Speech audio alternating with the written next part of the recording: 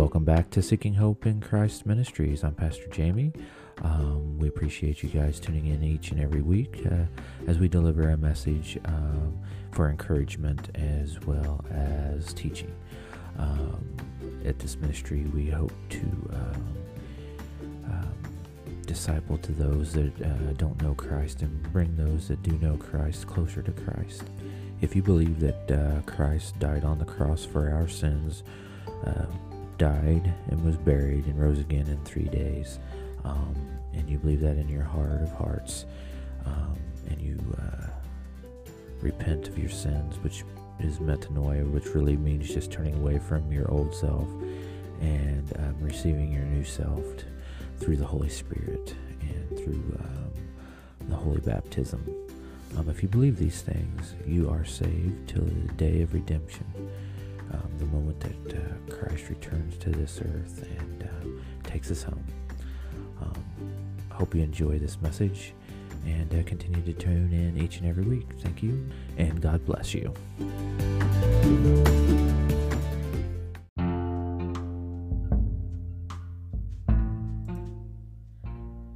Psalms 42 and 43. As the deer pants for the streams of water, so my soul pants for you, my God. My soul thirsts for God, for the living God. When can I go and meet with God? My tears have been my food day and night, while people say to me all day long, "Where is your God?" These things I remember as I pour out my soul, how I used to go to the house of God under the protection of the Mighty One, with shouts of joy and praise among the festive throng. Why, my soul, are you downcast? Why so disturbed within me? Put your hope in God, for I will yet praise him, my Savior and my God. My soul is downcast within me. Therefore I will remember you from the land of Jordan, the heights of Hermon, from Mount Mizar. Deep call to deep, in the roar of your waterfalls. All your waves and breakers have swept over me. By day the Lord directs his love, at night his song is with me. A prayer to the God of my life. I say to God, my rock, why have you forgotten me? Why must I go about mourning, oppressed by the enemy? My bones suffer mortal agony as my foes taunt me, saying to me all day long, "Where is your God?" Why, my soul, are you downcast? Why so disturbed within me? Put your hope in God, for I will yet praise him, my Savior and my God. Vindicate me, my God, and plead my cause against the unfaithful nation. Rescue me from those who are deceitful and wicked. You are God, my stronghold. Why have you rejected me? Why must I go about mourning, oppressed by the enemy? Send me your light and your faithful care. Let them lead me. Let them bring me to your holy mountain, to the place where you dwell. Then I will go to the altar of God, to God, my joy and my delight. I will praise you with a lyre, O God, my God. Why, my soul, are you downcast? Why so disturbed within me? Put your hope in God, for I will yet praise him, my Savior, my God. The opening lines of Psalm 42 is the beginnings of a hymn, an old hymn, as the deer pants for the water. And it begins as the deer pants for the water, so my soul longs after you. And we're seeing a deep desperation in this hymn, and as we do as well in the Psalms. As the deer pants for the streams of water, so my soul pants for you, O God. My soul thirsts for God, for the living God. When can I go and meet with God? We've all been thirsty. We've all have gone for a long run or been in the heat of summer, and we've just been parched to the point where you just can't get enough water. We've all been desperate in our lives at some point. Even Jesus himself was thirsty, and that's kind of odd, living water being thirsty. But Jesus, he was thirsty, and he said, "I thirst," when he was on the cross. And what he was meaning is he thirsted for us. On the cross, he experienced the thirst of all mankind, the unique thirst of every human heart who longs to be satisfied and fully known. And in that thirst, he wants to give us living water, the living water of his divine mercy and love. Have you ever been that thirsty? Have you been so desperate to have God and to know him and to be with him that you just thirst? That's what these Psalms that I read to you earlier are all about. It's a deep longing for God. It has come about because the writer of the Psalm found himself far away from God. Not like social distancing we're undergoing today, but he feels himself to be in isolation, unable to come near to meet with God. Experiencing these things today, we have a spiritual warfare going on, and we're getting further and further away from God. And it's difficult. We thirst, we long to get closer to God. We have so many things going on right now. We're just in great desperation.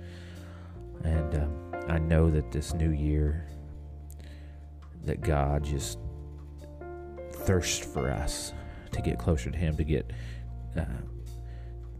the Holy Spirit within us. And he thirsts for us to plant the seeds to others so that they long for him as well, that they just can't do anything without him.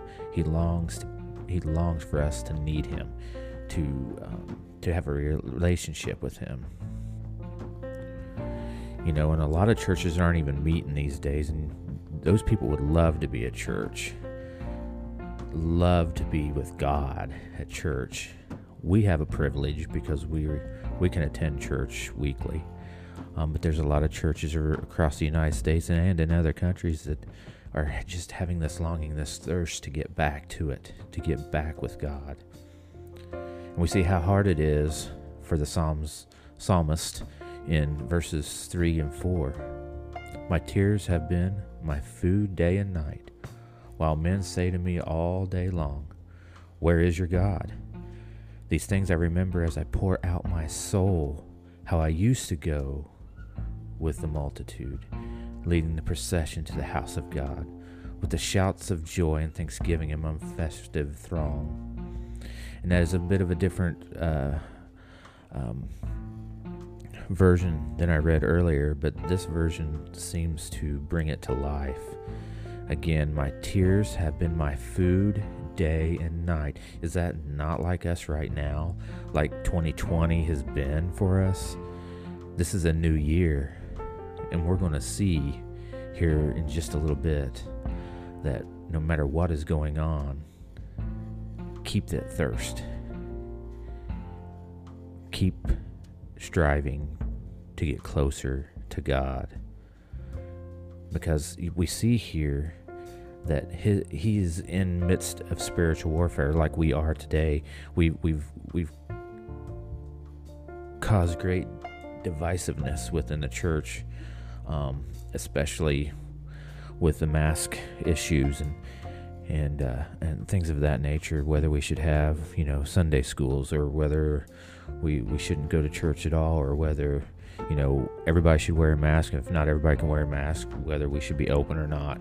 And that is spiritual warfare. That is Satan doing his best work to divide a church.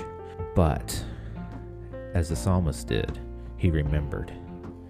These things I remember as I pour out my soul, how I used to go with the multitudes, how I used to go to church, how we used to be united, how we used to be together, how we loved each other no matter what.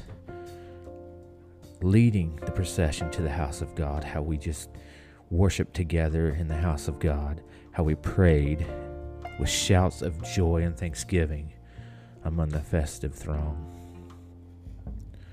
His tears have been his food day and night.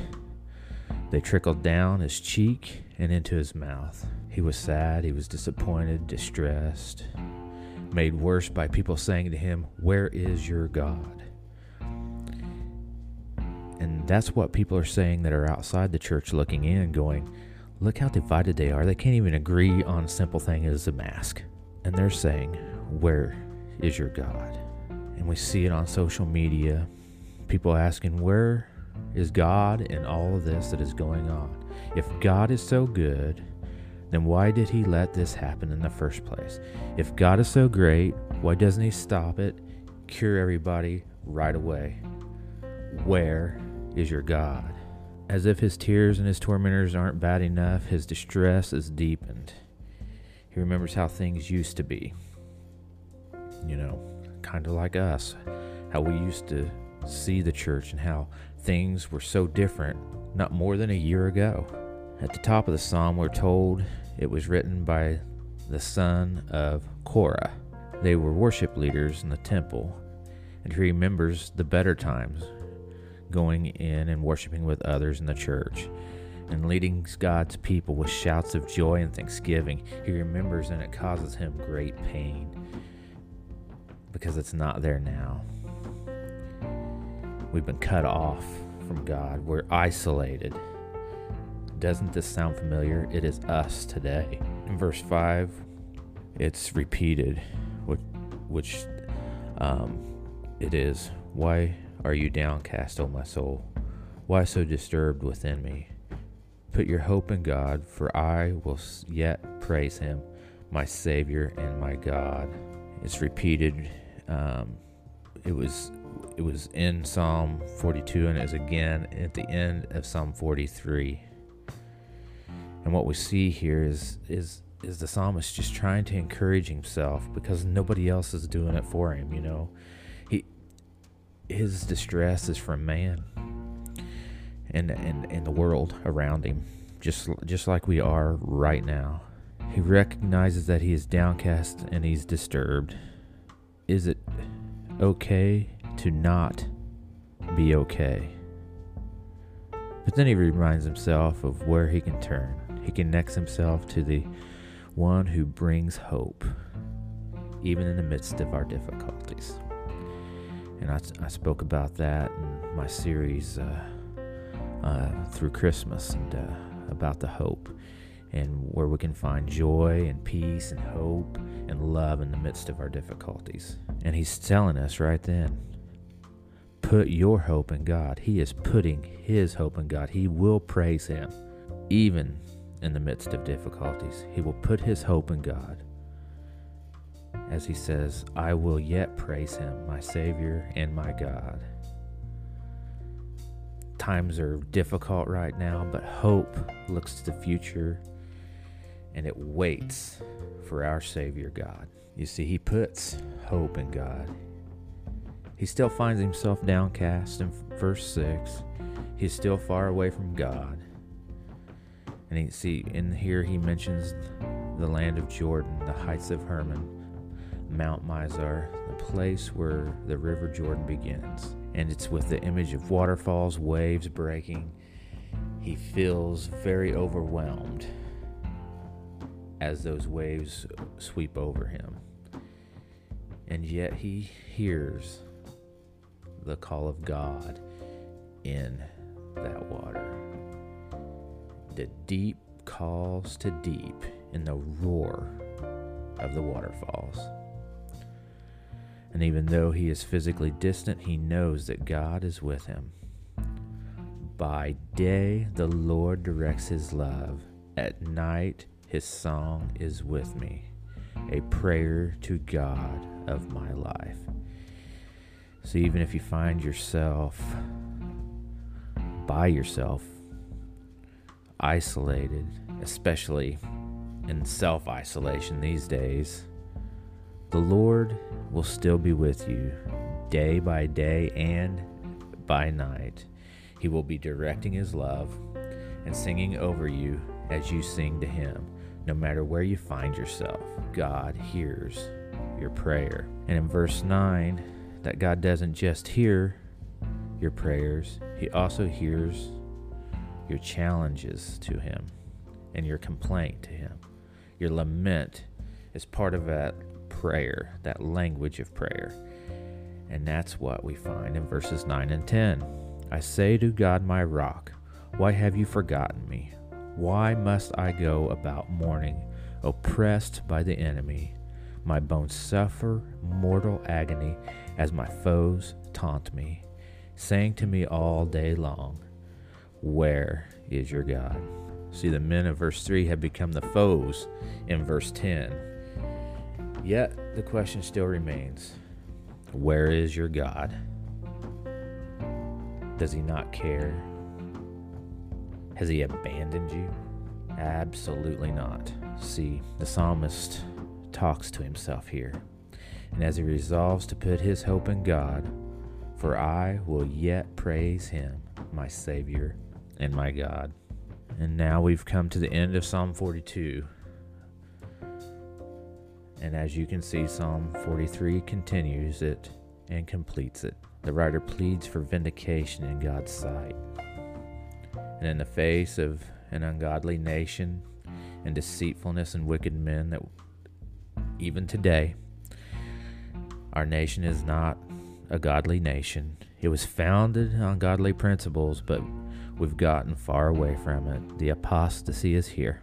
The psalmist longs for rescue like we do today. This is a new year. Things are going to be okay. Yes, we're still going to experience rejection, just as he did in this psalm. So he asks God to intervene, to launch a rescue mission.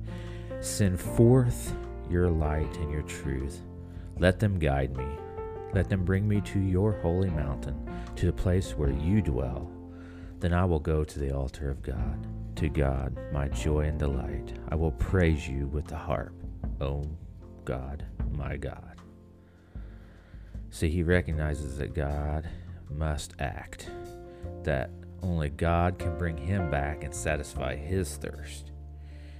Just as Jesus said on the cross, I thirst. Only his Father can quench his thirst. And as the psalmist asks for the light of God to light his path, and God's truth surrounded by enemy lies, he wants to be brought back in order to praise God in his dwelling. And as we've read these psalms and heard these psalms today, we've heard the voice of the sons of Korah, and perhaps we've heard our own voice echoing the longing for God. But there's another voice we can hear as we listen into these psalms. We can be brought near to God because God is our Savior and our God. And Jesus took these words upon his lips and experienced deep longing in order to be our Savior. In the Garden of Gethsemane, as the shadow of the cross loomed large before him, he says to those disciples, my soul is overwhelmed with sorrow to the point of death. He would be let down by the closest friends, betrayed and abandoned. Just like us today, we feel it, more abandoned, by our government. And those closest beside us, those Christians that we love and we love to worship with, have kind of turned against us a little through this pandemic, using, the mask issue and the vaccine issue against us. And that is spiritual warfare. Satan has utter control over that. And if we allow him, he will reign in our lives. We've got to get back to God. We must thirst for God. And as we saw the psalmist being let down by his closest friends and betrayed and abandoned, his enemies would taunt him. As he hung on that cross, he trusts in God. Let God rescue him now if he wants him. Where is your God? He was forgotten and rejected, truly isolated and left alone. That is Jesus on the cross. And yet, Jesus fully trusted the Father's plan. He endured that cross because he knew that vindication would come. He endured the cross because he knew that God would be glorified. He endured that cross in order to be our Savior and our God. Are you thirsty today? The Lord Jesus has stood in our place. He has opened the way home and comes to bring us to Himself. He thirsts for us, the light of the world, the way, the truth, and the life. Do you thirst today? And just know that Jesus is with you today and every day as you put your hope in Him. In this new year, continue to thirst for God. Why are you downcast, O my soul? Why so disturbed within me? Put your hope in God, for I will yet praise Him, my Savior, my God. Let us pray. Father God, thank you so much for hope, peace, joy, and love. Thank you for Jesus, who died on that cross over 2,000 years ago so that we may have hope and a Savior. Lord, we are downcast today. We are disturbed by what we see and what we're going through. Yet we will praise you. We will do what Christians are supposed to do, and that is in everything that we do, we glorify you. We are broken and in dismay, but thank you, Lord. And we will glorify you even in the midst of our troubles. You give us hope, and that's all we need. We are not enduring anything worse than Jesus did on that cross. Thank you, Lord, for sending us a Savior. Thank you for this new year. Thank you for new days. Thank you for giving us opportunities to rest upon what we've already done and what we've gone through, so that tomorrow brings new. And in this new year, I pray that we thirst for you more than we ever have. In Jesus' name I pray. Amen.